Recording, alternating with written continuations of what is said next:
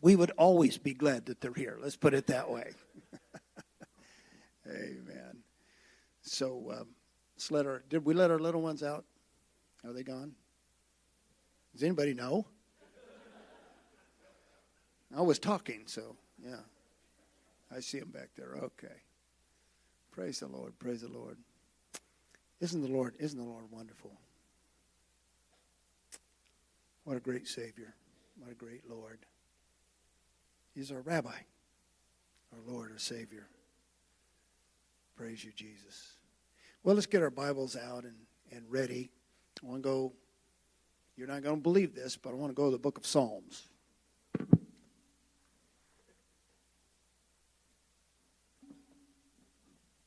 So for approximately, I think about 2 months now, we've been going to the book of Psalms and David, and I'll tell you what, it has been I'm assuming that other people have enjoyed this series of looking at David the prophet and transferring over into the New Testament his prophecies, and some others in the Old Testament. It's a beautiful thing. The Lord himself said this, that a scribe that is schooled in the kingdom, he takes out of the old and out of the new. I don't know that I'm a scribe. I don't know that I'm that schooled. But I do believe that when we take out of the old and look in the new, it just combines our faith totally together. So I want to look at something that I've been dwelling on, and it's been a long thing that I've thought about for quite a while. And I want to talk about it a little bit this morning. We may do more later on, but I do want to talk about this. Psalm 51, David has messed up. He's a man after God's own heart, but he got in his own path, in his own way, his own desire. I want to stop and let you know right now, it doesn't matter how long. David was a young man out with the sheep, writing psalms, blessing the Lord. Had an experience with the Lord that was amazing for an Old Testament time. But David, let this be an example. And I'm sure this is, why it's so clearly written to us. You are not exempt from the flesh.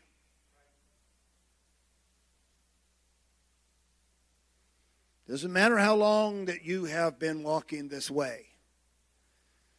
And, I've said this before, but you don't get to a place where things don't affect you anymore. You just get to this spiritual walk where I'm good. I don't really even, I didn't really even need to pray that much anymore. I'm just walking on this level. I'm walking in the Spirit. And so it's a false teaching to think that you're inoculated from wrong or evil or bad decisions in your life.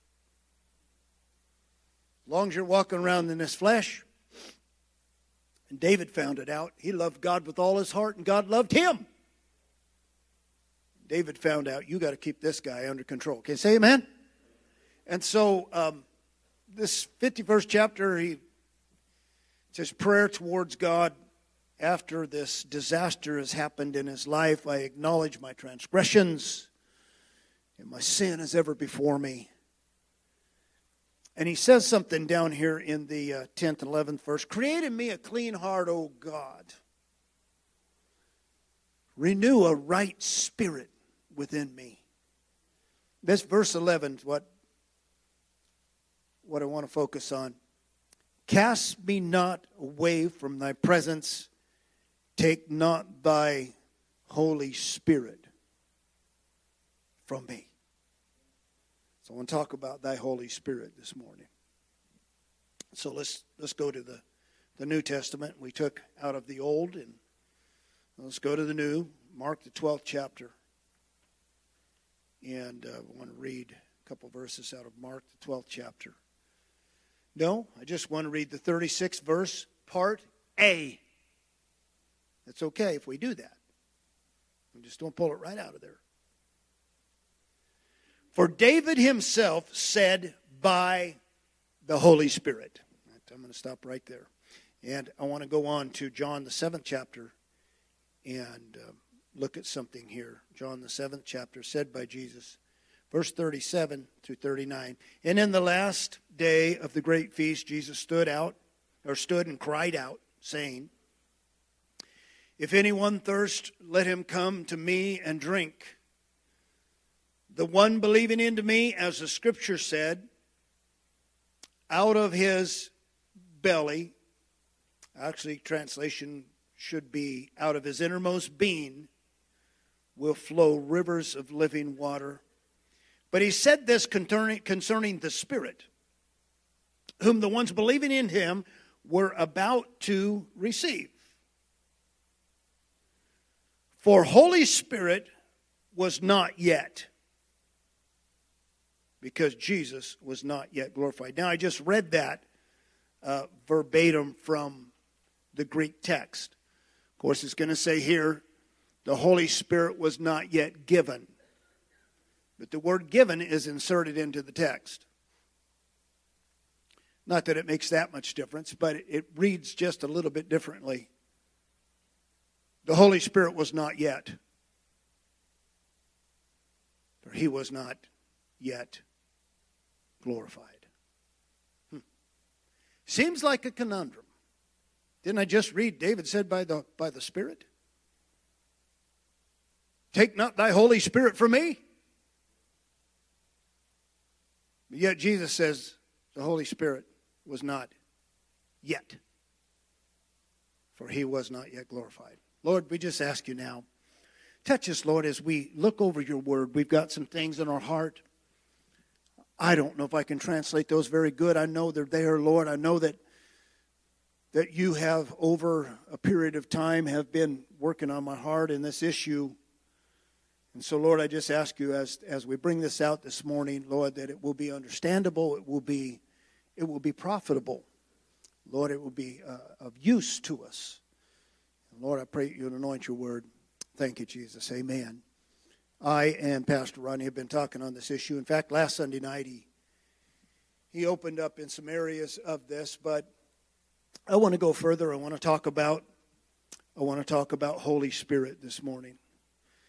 And we have been accused of, now, mainly in California, let's just put I in there. I've been accused of quenching the Spirit in the services. We've been accused of not believing in the gifts of the Lord. I had a brother call me one morning, Sunday morning. He said, I won't be there. And we've had some saying they're not going to be here because they're sick. This brother said, I'm not going to be there. In fact, I'm leaving the church because you don't believe in healing. I said, what in the world? We pray every Sunday. We have prayer lines. We have our congregate prayer. Our brothers, elders, laying hands on. He said, no, you don't believe in healing. In the move of the Spirit and healing. I said, oh, yes, brother. What are you talking about? Well, he said, I've already decided it, so I'm not going to come back. I said, okay. We're going to miss you. We've been accused of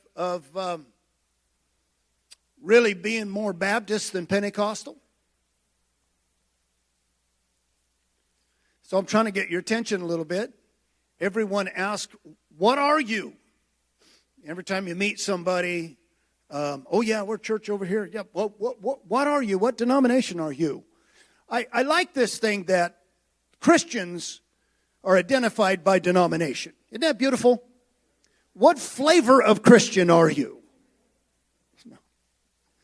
Well, I'm Baptist flavor. I'm Methodist flavor. I'm really?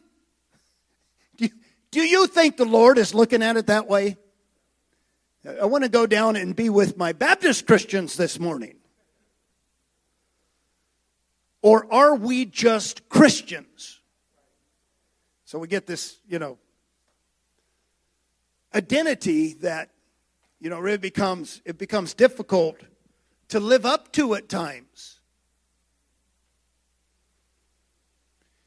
If you put on a big show one Sunday morning and you get a lot of people there, you're going to have to put on another show, probably better than that, the next Sunday to get them there again. And this maddening, I see it on we'll watch some religious programs, and I'm just blown away at what it's come to. But it has to go further and further and further every time, because you will lose the congregation because they're not there for the right reason.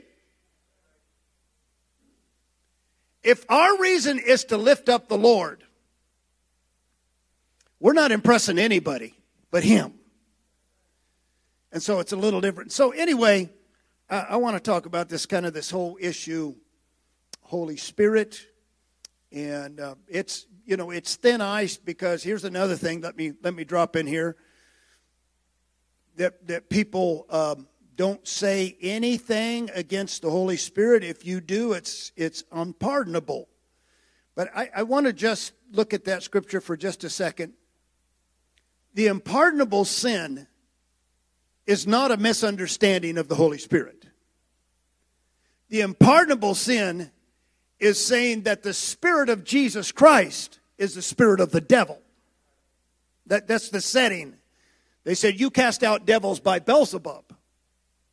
And then he said, you can say all manner of things. You may not understand me as the Son of Man. You may not understand everything about me, but my spirit is not the devil. There is no salvation if you believe that Christ's spirit is the devil. There's no salvation. There is no forgiveness.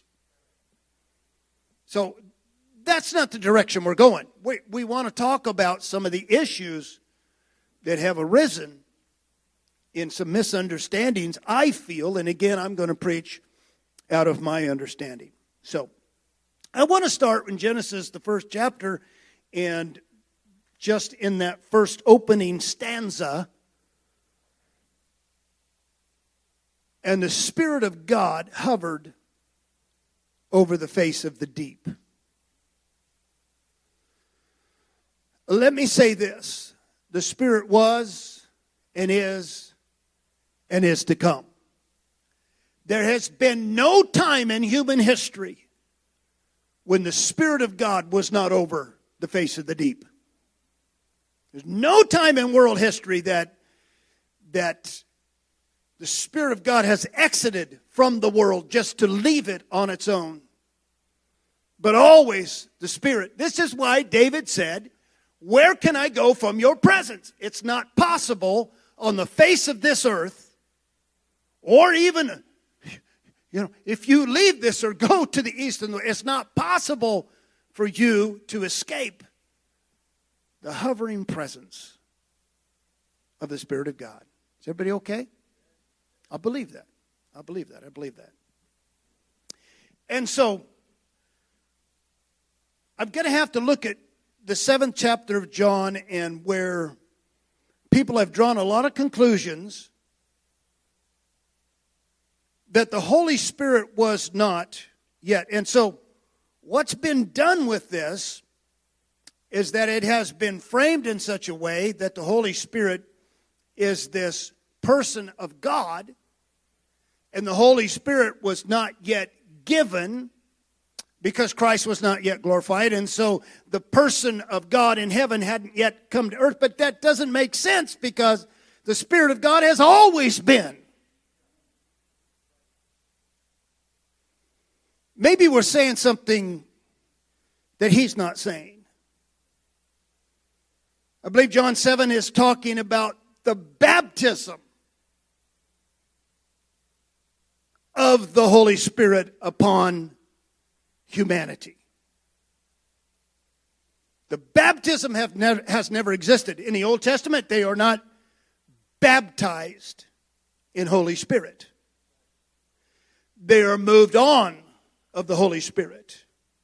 That's why David says, take not thy Holy Spirit from me, because he knows the presence of God. He feels the presence of God.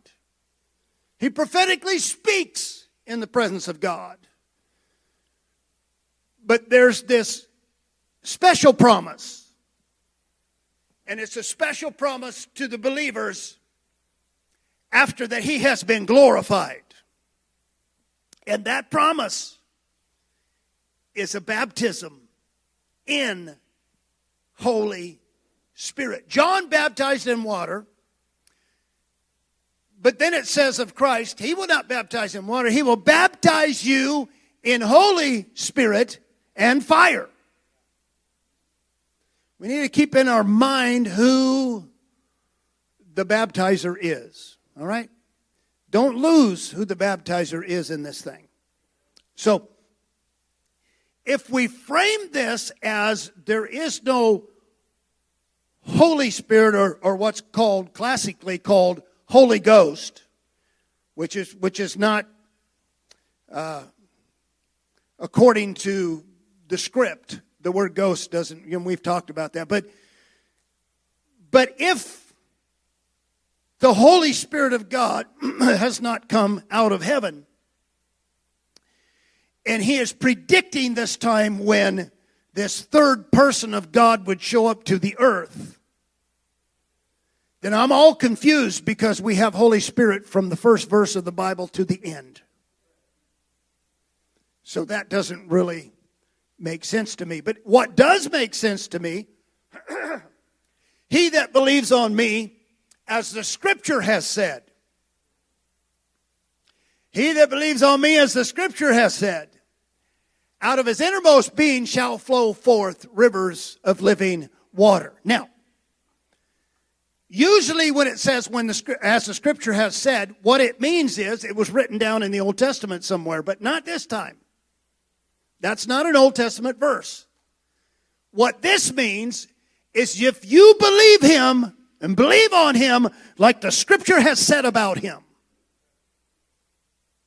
And that's why you have to take that Old Testament and look at that record and look at what David said and look at what the prophet said. And if you believe on him as what David said, and if you believe on him what the prophet said, if you believe on him what was written about him, then you're going to receive something. Then you are a vessel that's open to receive. Now, everything comes through the Lord. Everything funnels through him. There is no experience in God outside of Christ. No man comes pros tom patera outside, if not through of me, he says. So, there is no experience beyond Christ.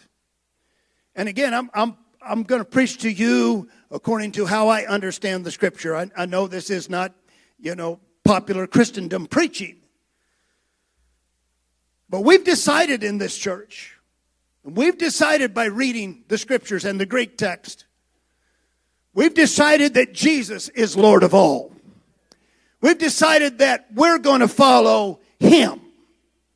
That he is the rabbi. That he is the leader. He's the author and the finisher. He is the head of the church. All of those titles and things. We believe that with a full heart. So he that believes on me, as the Scripture has said about me, out of his innermost being shall flow forth rivers of living water. And it would be a little bit of time yet from when he spoke this, because he yet is going to the cross. He yet will be buried. He will be crucified. He will be buried. He will be resurrected. And he will ascend on high above all power and authority and majesty and glory. There is no baptism in Holy Spirit until he is glorified. Not going to happen. So remember, we talked about the 3 days in the tomb, the 40 days he showed himself with infallible proofs. And they have 7 days yet to wait in an upper room, and they don't know what they're waiting for. Go and wait, and you will be endued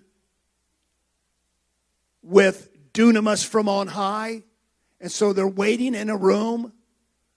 They are not waiting to speak in tongues.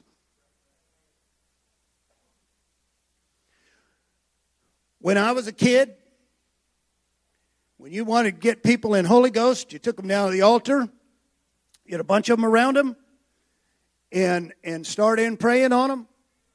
Tell them let go and hold on, and I mean, just this could go on for an hour, and you're trying to speak in tongues. See, the Spirit of God is not about speaking in tongues. It's just not what it's about.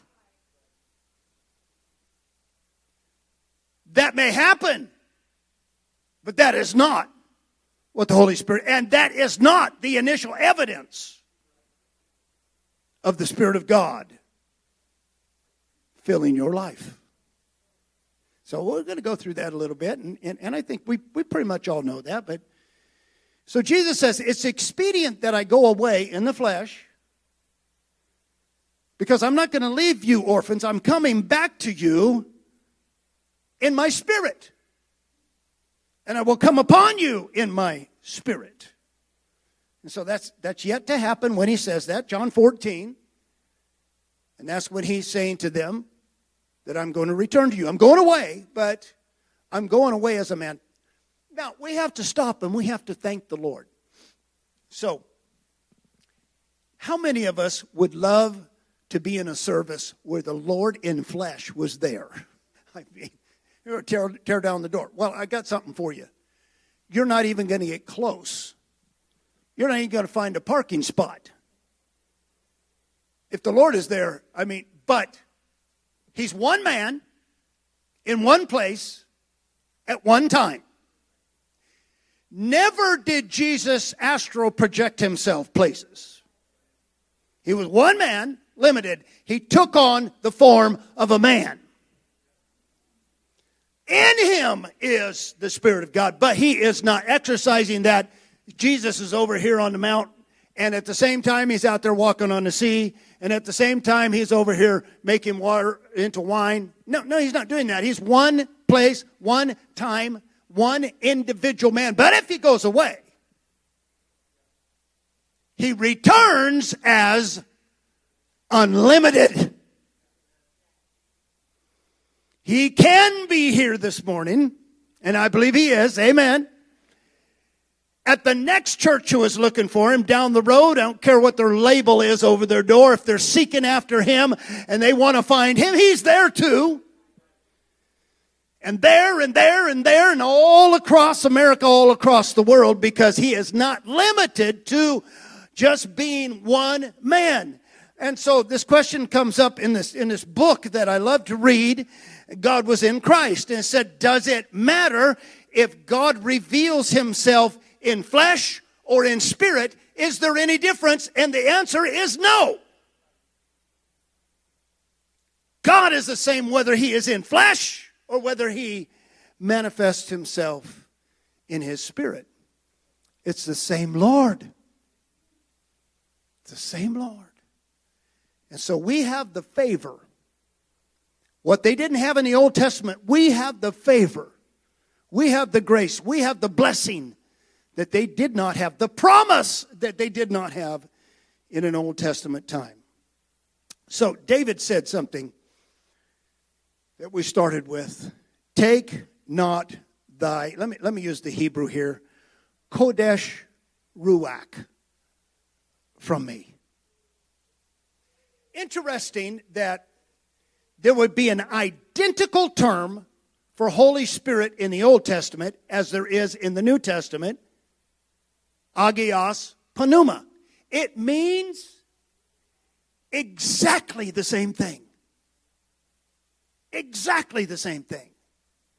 See, there's not a God of an Old Testament, God of a New Testament. There's not a spirit of an Old Testament, and then another different Holy Spirit's going to come in a new. No. No. The Kodesh, Holy, Ruach Spirit that David was talking about is the same Agios, Holy, Pneuma that we are talking about, that we translate into the English called Holy Spirit.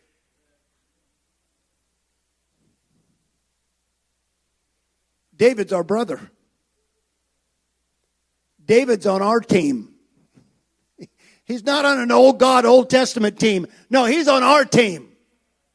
And he's going to give us out of the Spirit that is on him. He's going to give us revelation that we can stand up here on a Sunday morning and say, look, David prophesied of him 1,000 years before he was born. And yet it comes to pass because it's the same Spirit.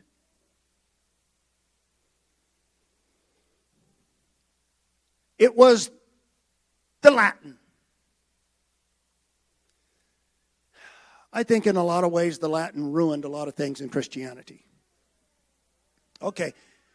You know the Latin language. You know who is inspired the Latin writings, the Latin Bible, the Vulgate. The Roman Catholic Church. And, you know, I don't know. It's no worse than Latter-day Saints, I guess. It's no worse than the Satanic Church, for sure. But the Roman Church helped us in a lot of different ways, and this is one of them. The Latin text uses the word spiritus. The word spiritus means a little something different than what I'm going to bring this morning. Let me stop right here. I want to give you a description, the closest description as I can of the Spirit of God. Jesus said it in John 3. The wind blows. I was out there this morning sitting on my rocking chair on the porch, and I said, this is it. The wind was out, the trees were blowing, and it was raining, and the wind blows. And Jesus said, the wind blows, and you don't know where it came from. In fact, you don't even know where it's going. And we're so smart, you know, we got every day, Rodney, because he pours concrete all the time, he looks on his phone, and I do too, and they're predicting, you know, if it's going to rain or sunny, what degrees it's going to be, and they are going to predict, you know, how windy it's going to be. And they're never right, you know, never right on it, but it's close sometimes. And but they're predicting the wind. Where does the wind come from? Where is it going? Can we capture the wind? Can we put the wind in some kind of a cardinal body? Neither can you, the Spirit of God. Don't try and put the Spirit of God in some kind of a bodily dimension. It's not going to happen. And so, for 300 years, the Catholic Church did not believe that Holy Spirit or Holy Ghost was a person of God.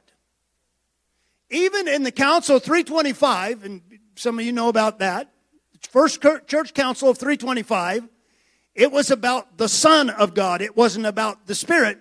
It wasn't until 381 they had another church council, and then they verified that now God has three people in its head. And the Holy Spirit became one of the God persons. Now, I'm not trying to offend anybody. I know how I was raised. And I know how some of y'all were raised. I know how some of y'all were preached to. But I got to stick with the Bible. I'm sorry. I'm going down with the Bible. I'm not going down with the ideas of men. Certainly not going down with the ideas of the Catholic Church or their God. Not doing it. So, but let's go back to David. He says, by the same Ruach, David, it's the breath of God. Okay, now watch this. All Scripture, 2 Timothy 3:16, right? All Scripture is given, King James Version, by inspiration of God. Not good enough. All Scripture is not given by inspiration. All Scripture, theopneumatos, God breathed. All Scripture. Now, what Scripture is he talking about? Well, they don't have the New Testament put together yet, so I think he's referring to the Old Testament when he says, and we're going to talk about David, all Scripture. David said by the Spirit, by that same Spirit of God, that same God breathed in David. All Scripture is God breathed. You don't get a choice. You don't get to modify it. You don't get to fix it. You don't get to cut it out. But all Scripture that God breathed, that is put down, is good for reproof. It is good for doctrine. It is good for correction. It is good for instruction in righteousness for the man and the woman of God. Forget it, world. It has nothing to do with them. It's about the church. I want to take you to John 4 for just, I don't want to jump around too much, but I want to take you to John 4. You can go there, John 4:24. And I wish we could, have the Greek text that we could put up here. John 4:24, Jesus talking to the woman at the well, you remember.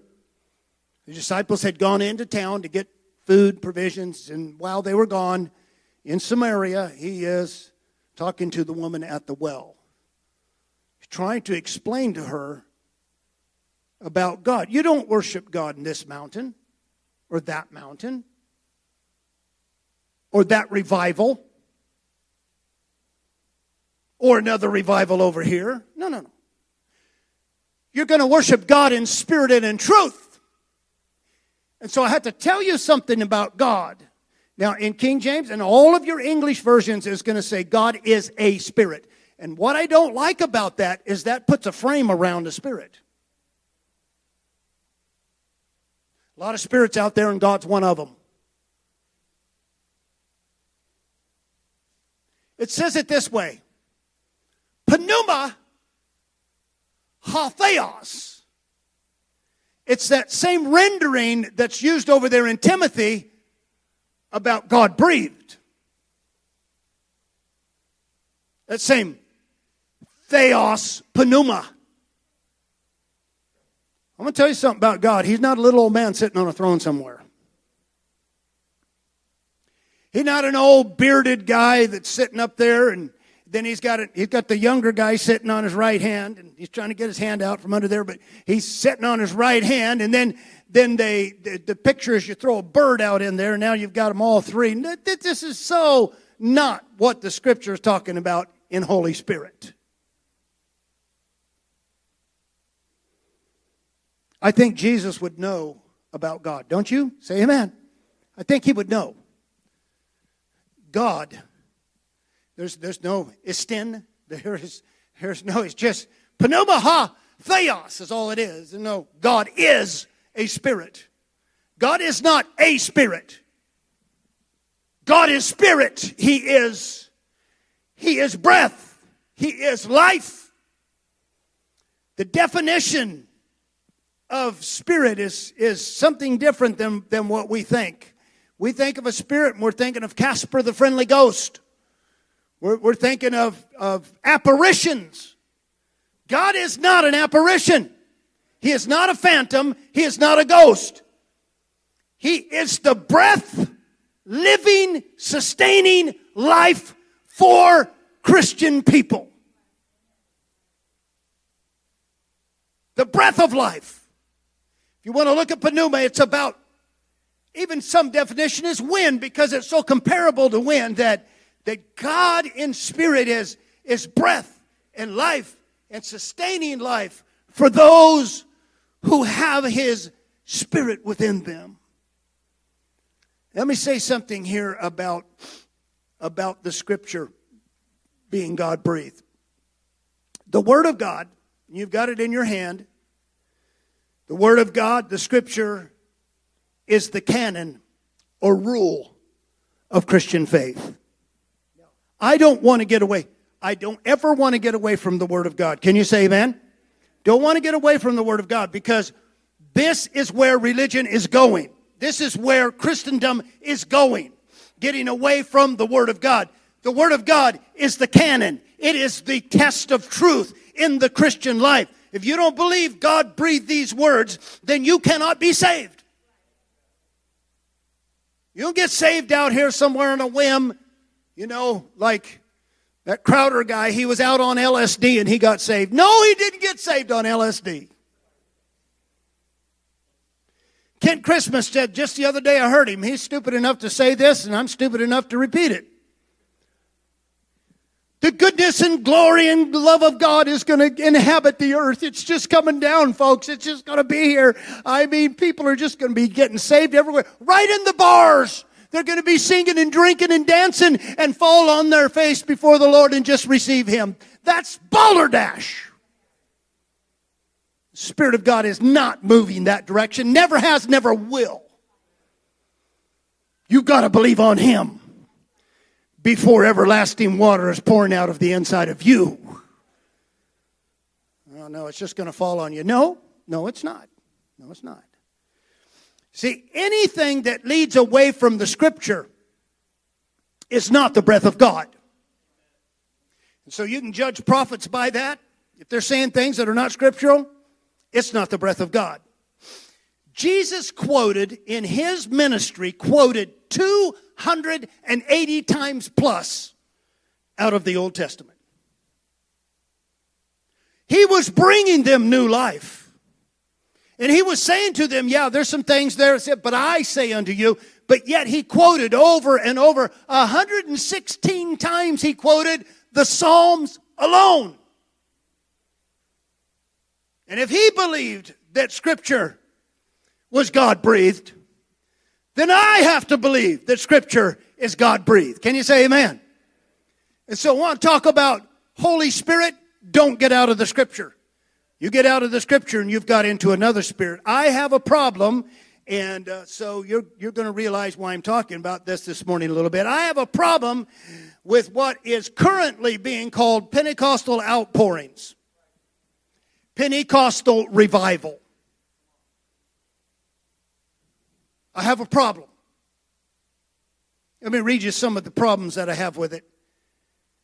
It doesn't look like the ministry of Jesus. I'm a purveyor of this. I haven't heard anybody else really work in this area, but I believe this. The church is an extension of the ministry of Jesus Christ.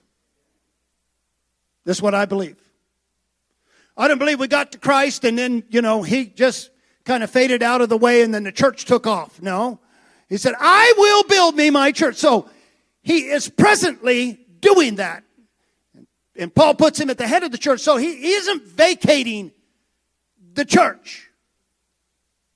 If there's things going on in church that don't look like Christ's ministry, they're not. A lot of stuff going on in Pentecost. Now, I can't say what's happening, and I won't even say the community churches, it's a joke.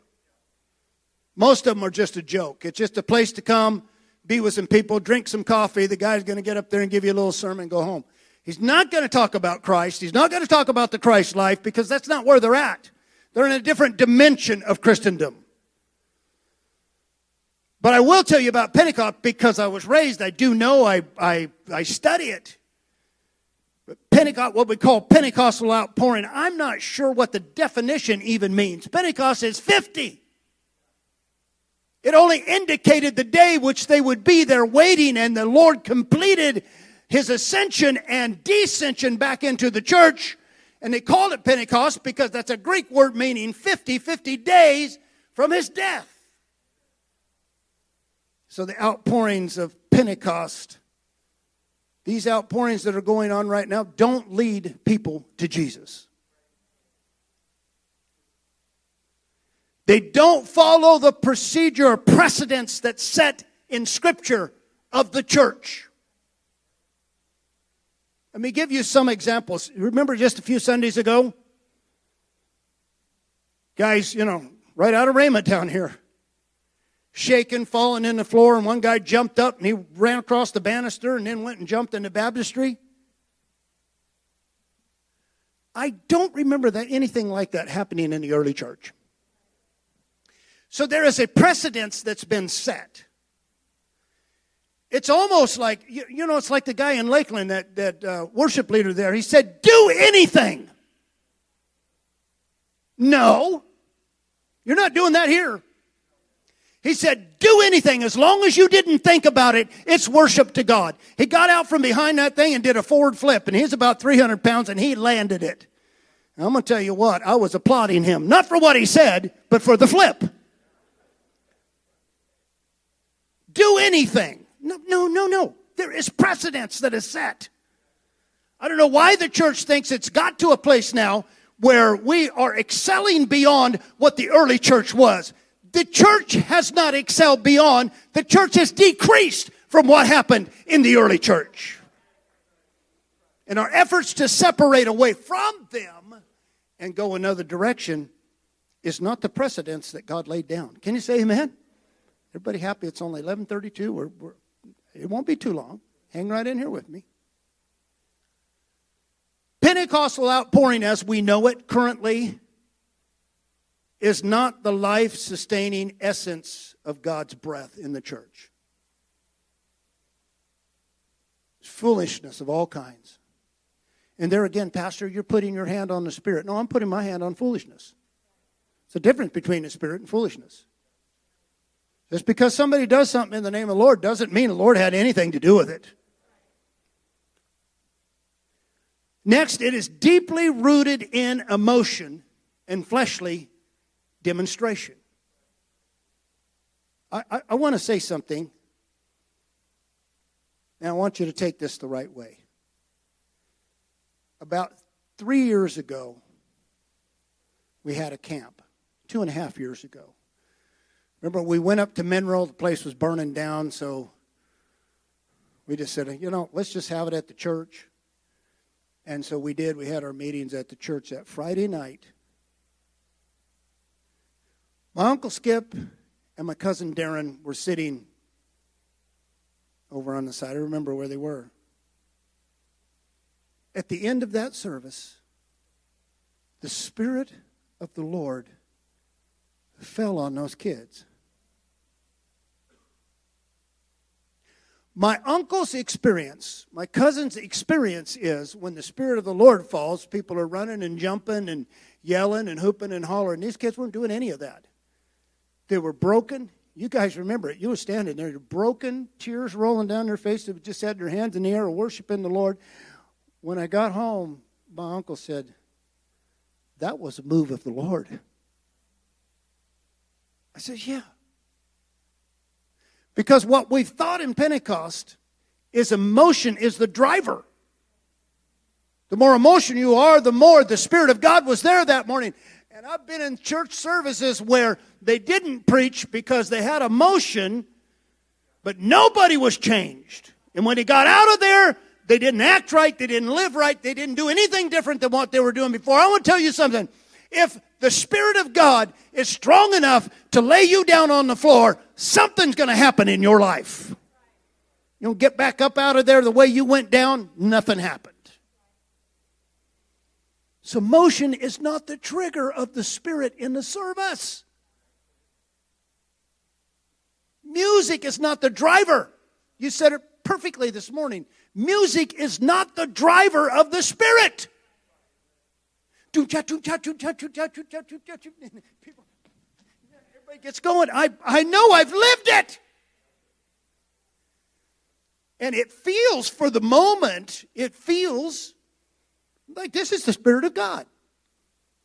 Now, it's a spirit of emotion. It's a spirit of... And I believe raising hands. And I believe once in a while jump up and down before the Lord. That's great. But as a celebration, that doesn't mean, kicking holes in the wall is not the Spirit of God. Busting up instruments is not the Spirit of God.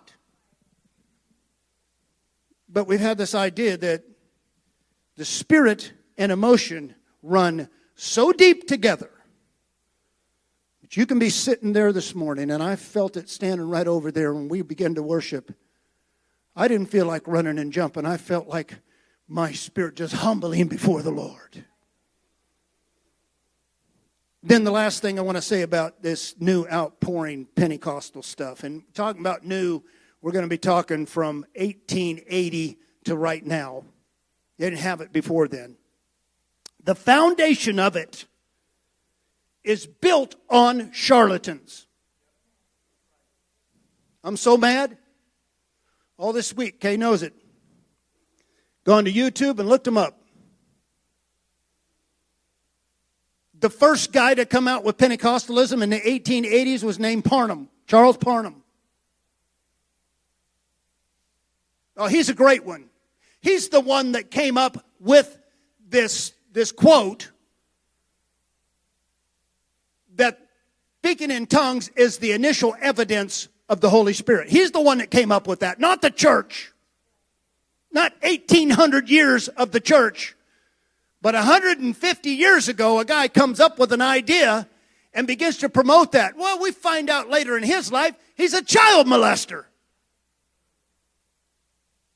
And the people that spun off of his ministry were worse than that. Establishing Pentecostalism, they went to Azusa Street. One of his students went to Azusa Street, and Azusa Street is the holy grail for Christianity, Pentecostalism. They said at Azusa Street, you would go in, there was so many crazy things happening that they were literally hypnotizing people. I mean, it got completely out of control. But yet, if you want to talk about Pentecostalism, it's Azusa Street. They've made a shrine out of it. You can go to it. All of the big move talk about Azusa Street. I want to let you know something.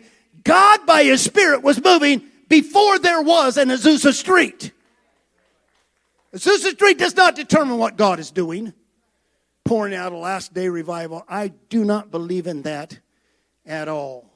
So the name throwing, the name dropping about our movement is going to be about those guys. You know, we're going to drop names. And, you know, the A.A. Allens and William Branhams and crazy men, drunks.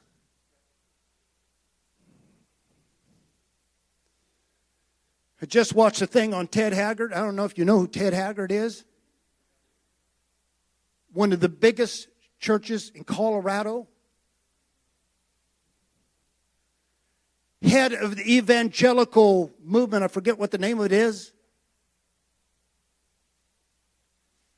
Find out that the guy is practicing homosexuality. He is the poster boy for Pentecostalism. I'm sick of it. I'm tired of it. I don't want anything to do with it. What I want to do with is Christianity. What I want to do with is the breath of God, the holy breath laying down upon us. Emotionalism is not going to fix any of that stuff. Can you say amen? So what is the promise that Jesus left us? What is the promise? John 3, Jesus talked to Nicodemus and said, one must be born of the Spirit. You've got to be born of water, and we're all here this morning. We're born of water, right? Every one of us came out of the womb. And that's what he's talking he's talking about birth. Nicodemus is like, should I enter again in my mother's womb? You know, he's really confused. He's about as confused as the Pentecostal movement. They might start claiming that. I don't know. Should I go in my mother's? No. You must be born of the flesh. You're born of the flesh already. You're born of the water. But Nicodemus, if you're going to see the kingdom of God, there's something else that's got to happen to you. You're going to have to be born of the Spirit, which he knows nothing about. You're a ruler in Israel and you don't know about salvation? I think he could turn that on the preachers of today. You're preachers of 1,000, preachers of 5,000, 10,000, and you don't know the Spirit of God? Let me tell you, the first promise is that you're going to be born again. See, this is that. We touched on it. Both of us have touched on this. I don't know, the Lord's just been moving us in this direction. Peter gets up on the day of Pentecost and says, this is that which is promised by Joel. not speaking in tongues. The infilling of the breath and presence and essence of God and rebirthing, raising us from dead unto life in Christ Jesus. This is that. The initial evidence of the Holy Spirit in your life is that you are raised out of darkness into life. You have been taken out of the grips of sin, and you've been transferred into the kingdom of the dear Son. This is the essence. I've heard too many people speak in a tongue and didn't know the Lord. That has nothing to do. Can the Lord do that? Absolutely. Can He, by miracle power, do anything? Absolutely. But the initial evidence,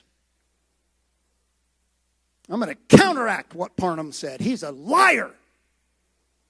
The initial evidence is that you have come to life in Jesus Christ.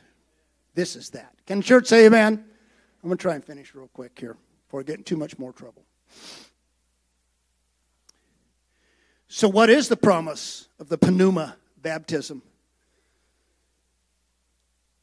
It's salvation, and then it's the Christ life sustaining breath of God in you. I want to tell you this.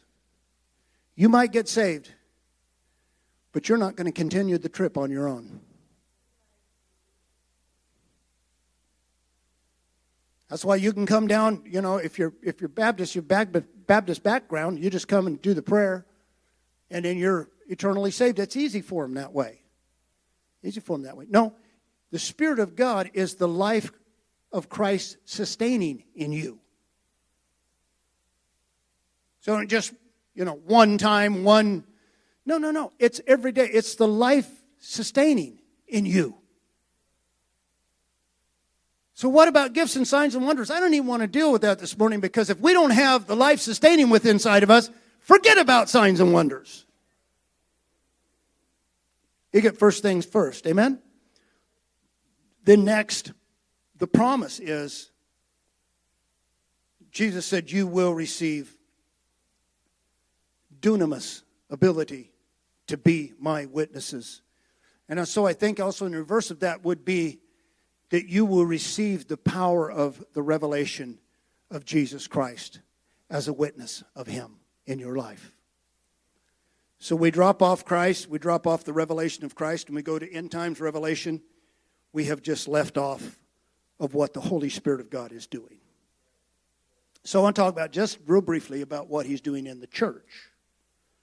Listen to this, one verse. Everybody ready? Wake up. Get your attention just for 1 minute on this verse. 1 Corinthians 12:7. But to each is given the manifestation of pneumatos towards the profiting of the whole. In the church. Everybody say in the church. In the church. If the Spirit of God is moving on any way in the church, it is for the profit of the whole body.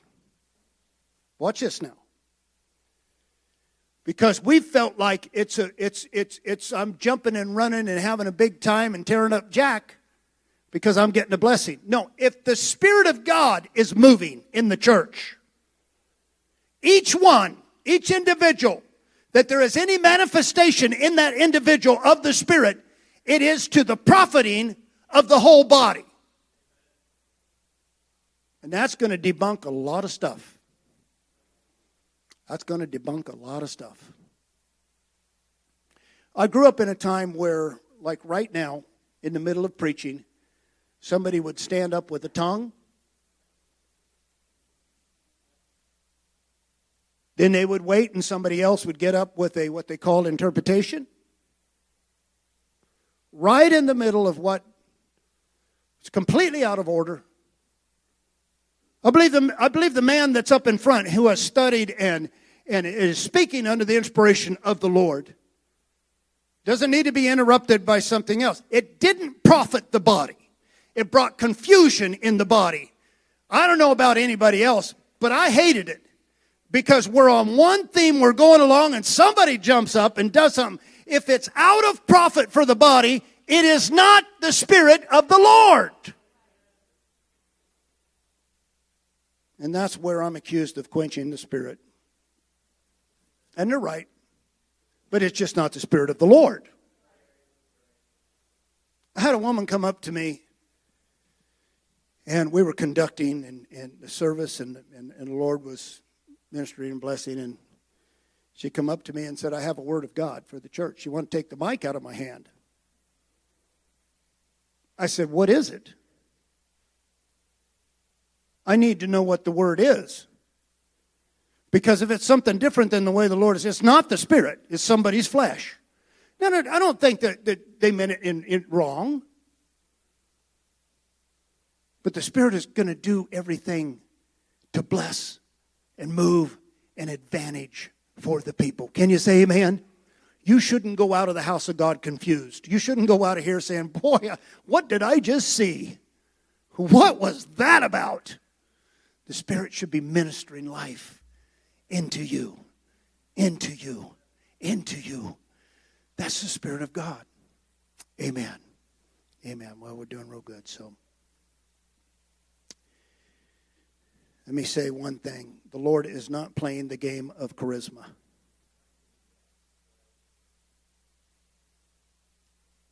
This is not a game for Him. There's too many people sitting in churches that end up walking away from God. There's too many young people that when they get up to 18 years old, we don't ever see them anymore.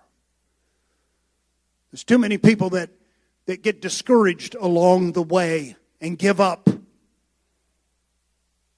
That's why the Spirit is ministering. That's why we get in the house of God and the people of God. He wants to encourage the church, not throw something out in front of you that's going to confuse you. He wants to encourage you because His life is going to sustain you. His power is going to reveal in you, and you are going to walk steadily before Him if the Spirit of God is abiding on your life. And so He's not playing the game of charismata. Rather, He's actively building up His church through the power of His life-giving breath. So the promise. Jesus said, there was two things that Jesus promised. Remember He said, await the promise of the Father. Remember that? The promise of the Father. Well, He gave it away. We already knew what it was. The promise was not a secret. The promise was, Acts 1, you will receive ability to be witnesses of me. That's one. The other one is John 7. Out of your innermost being. You had dead water in there. You had dead life in there. But out of your innermost being shall flow rivers of what? Of living. And that word, I love it because it's drinkable water. It's fresh water. It's good water. I don't like Oklahoma water. And so I drink the bottled water. But out of your life is not going to flow stagnant water. It's not going to flow old life water. But out of your life is going to flow new, fresh, drinkable water. And let me say, before it gets to anybody else, it's going to get to your flesh. Because out of your innermost being shall flow. Not out of your flesh and out of your mind and out of your way, but His Spirit is going to lodge in your innermost being.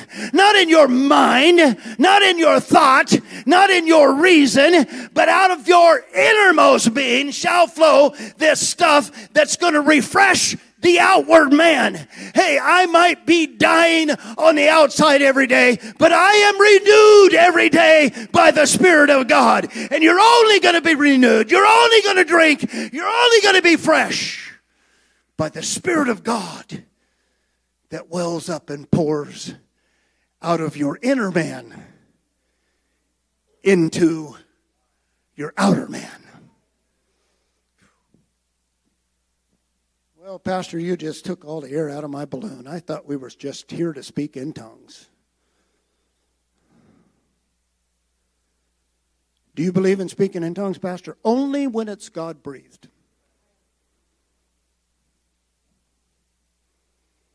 Not foolishness of charisma. I'm not holding with that. Can you say amen? So, Lord, when I say this, I think I'm representing the whole body when I say this. Lord, when I pray this, Lord, fill us with your life-sustaining pneuma. Fill us. One of the instructions of the New Testament is be filled with His Spirit. Hallelujah. If you know Jesus, if you're following Jesus, the Spirit of God dwells in you. If the Spirit of Christ does not dwell in you, you're not one of His. The converse of that is that if you are one of His, the Spirit of God does dwell in you. And so we just thank Him this morning. God bless you all. I hope you received a little something. You know, get away from the third person idea. Get away from the ghost idea. And realize this breath, this moving wind of God that settles upon us. It's to advantage in our life. It's to advantage for us. Lord, we thank you. Thank you for all that came out this morning, Lord, and stayed with us as we just spoke your word. A little lengthy maybe, but Lord, it's so been pressed upon my heart. Lord, that the church has taken your precious things, your holy things, and made them something different than what you intended. So, Lord, bring us back. Bring us back. Just a simple. It's simple. It's your breath. It's your life. It's your essence that is poured down in us and upon us, baptizing us. Lord, that we can have the ability to be Christ-like in this life. And we thank you, Jesus. Everyone said amen. Amen. Amen. So I'm not going to hold the line this morning for you to come up, me to lay my hand on you, and you get filled with the baptism. You're baptized into Christ. Hallelujah. Amen, amen. God bless y'all. Hey, we're not having church tonight. We're all getting together as families. We are, and I know a lot of you are. So we just said, we'll just dismiss tonight, and so we're going to pick it back up Wednesday and see you all Wednesday. And God bless you and have a good time with your families. May the Lord just be with you there and whatever you do and however you celebrate this time with your family. God bless you. Amen. So good to be with you in the house of the Lord this morning.